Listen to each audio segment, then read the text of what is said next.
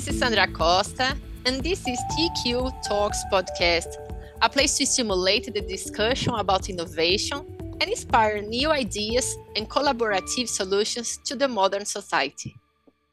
In this episode, we're going to talk with a professional that has been creating an innovative startup in the field of impact education.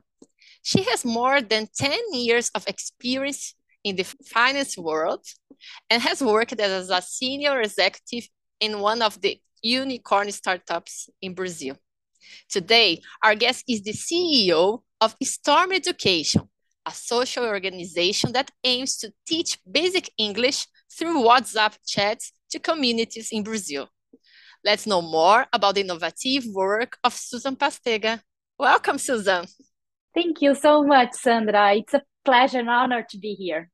Okay, thank you for your presence. It's really nice to talk and know more about this new initiative. I'm so anxious to talk about it.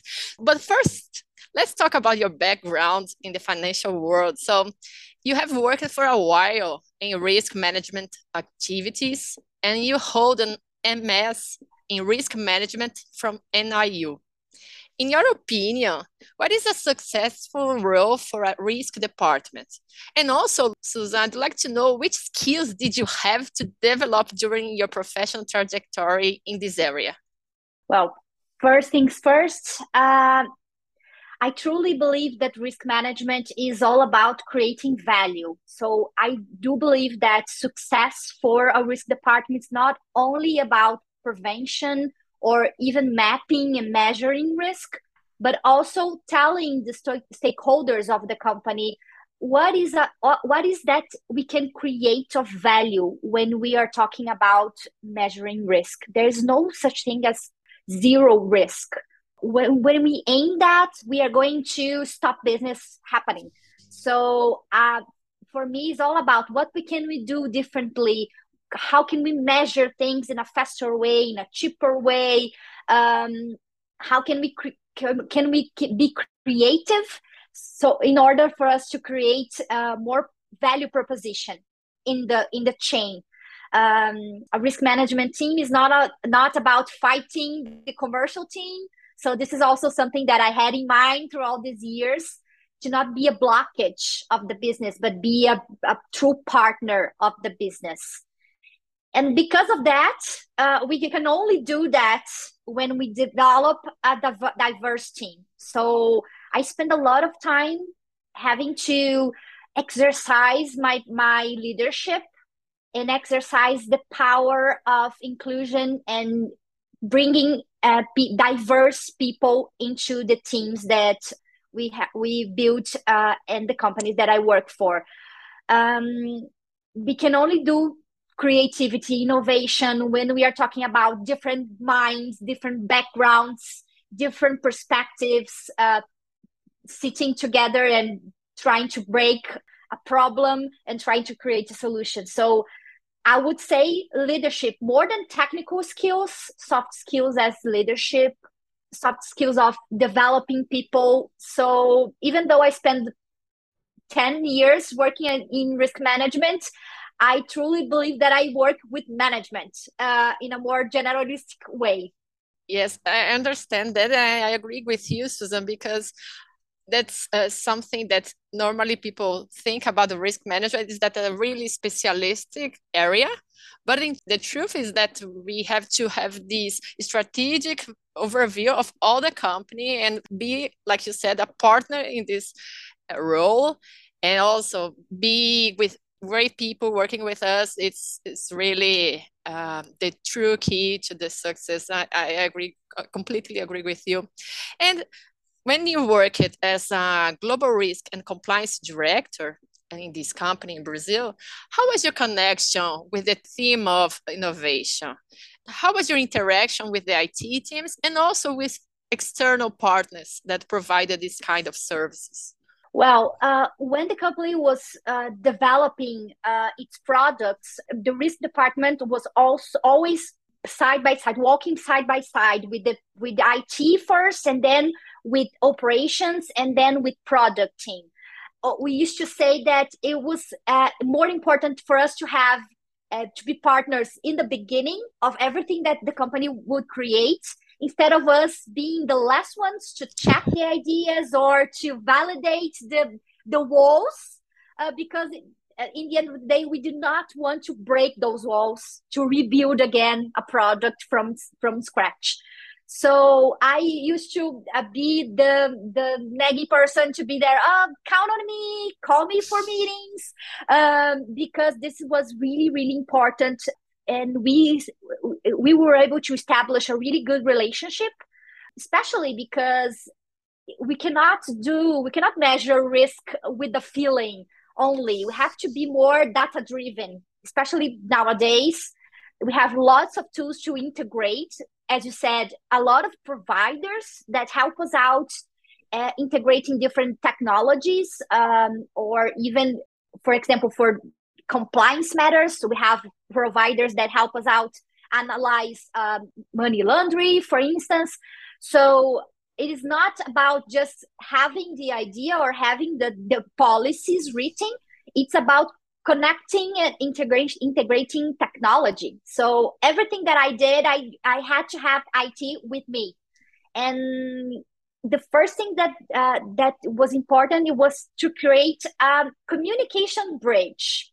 This was really interesting to see how it was done, because sometimes not only the risk department, but all other departments call the IT personnel and said, I want to create a button, or I want to create this connection. I want to block this and have this rule in the system. And it doesn't translate really well because we cannot speak tech sometimes. And it's all about having this relationship and understanding that the language that is, it's like learning a new language when we are walking around with in a tech company. The company that I used to work and spend the last almost 7 years was a fintech.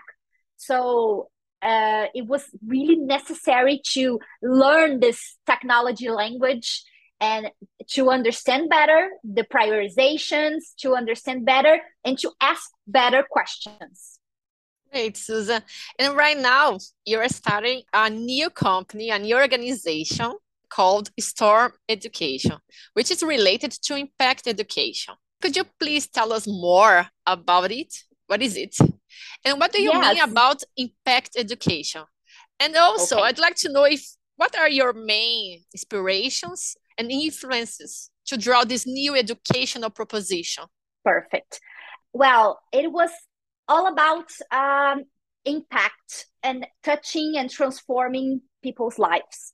But it sounds great, enormous, and it is. But it started with the volunteer movement in Brazil in the middle of the first year of the pandemic. So in the middle of 2020, when one of the founders, one of my partners, started teaching English through WhatsApp for one NGO in Brazil called Abraço Campeão, which is the translation is Embracing Champions. This NGO teaches box classes to a low-income community, and then the project was in the beginning called WhatsApp, was just like that. Let's see if that idea works, of having classes that are not live classes, but an async way, and with having the opportunity to touch 99% of smartphones in Brazil, because WhatsApp penetration in Brazil is really, really big. So it's in 99% of mobile phones in Brazil, and something that the formal education will never reach. Low-income communities in Brazil do not have access to a good internet connection. Low-income communities in Brazil do not have access to structure, computers. So this was a way of teaching something that they would never think it was possible, another language. And it uses the method uses a language that is common in messaging, memes, GIFs, stickers, and audio, voice notes. So this is really nice because it doesn't require a really high performance mobile phone. And it didn't require also to have a really huge telephone in internet package in their phones, because in Brazil also all the major providers of internet connections have those low or that costs really cheap packages of internet that has unlimited access to WhatsApp. So combining all of this, we thought that it was a great tool to reach those communities and reach it really fast. And also one thing that was really rich in this was that the method was really talking about the people that were consuming the classes. So the people that were there were like, the representativeness is really important for us when we were writing the method, having the stickers. So they have like actors that they know, that they are familiar with. So people of color, people from different communities in Brazil. For example, people from the north part of Brazil, from the south part of Brazil, not only Rio de Janeiro or Sao Paulo, which are the main cities in Brazil. So this was something that was really unique, and it was proving throughout those 2 years that was good, that people would learn using this. And now we are transforming this voluntary movement into a company, an ed tech, putting technology into this education side of it. And when we're saying that it is a social or impact startup, is that because we believe that we are touching those lives and opening doors. It's not only about teaching English, but saying to those people that it's possible to learn something new is possible when they could not believe it could be possible to do. Great. And right now, Susan, you have this English course. And yes, what are your plans for Storm Education? How do you expect to diversify its portfolio and maybe the target audience as well? So what about the future for Storm Education? What do you want to do? Well, we have one major goal that is making possible to continuously doing this for free. Because one point that is really important, it is that we are doing this for the last 2 years for free. So we are doing a lot of different monetization hypotheses that we are going to test now to balance and to be able to still provide this for free. And now we have the content of basic English only. So we have like the journey of the student covers the proficiency level A1, considering the proficiency level of the Common Europe framework, which are the language proficiency.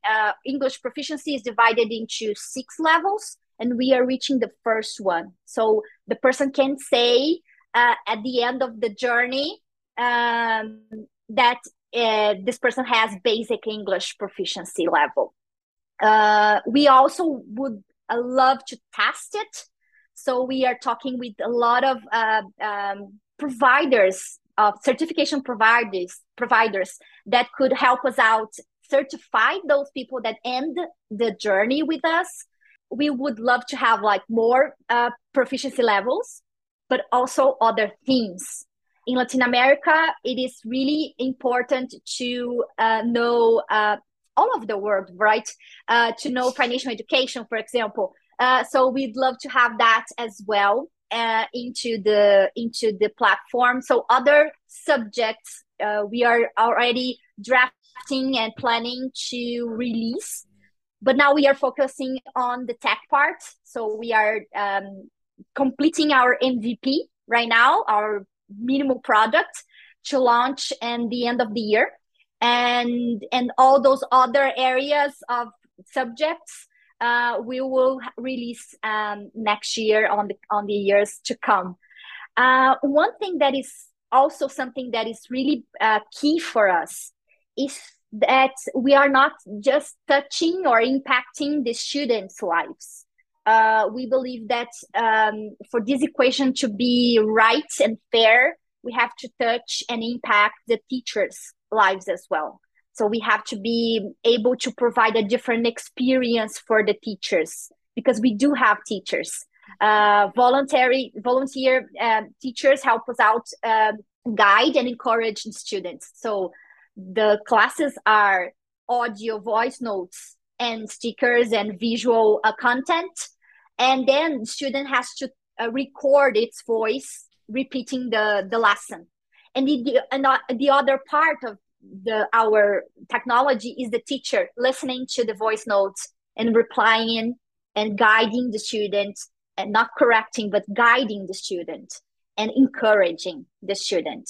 So one of our goals is also to touch and to have a better experience for those teachers, to impact and to pay those teachers. And so that's why we are thinking not having only the voluntary movement, but also start up a company, because we want to pay, and to pay well those teachers as well. Now I'm curious, Susan, how long does it take for the student to from zero to the end of this basic English? Well, it depends on the students, Sure. because if the students want to just go with a certain rhythm, it can do on a daily basis, and it can do once a week, for example. But if the students want to do on a daily basis, it will have like 5 to 6 months. So it's a semester, and it covers a semester of learning English in a traditional way, but it is robust like that. What I mean to say is it is robust like that. Interesting. But do you want to maintain the WhatsApp as the main support platform? Exactly. Yeah. The idea is that we do not want to put friction into the student side.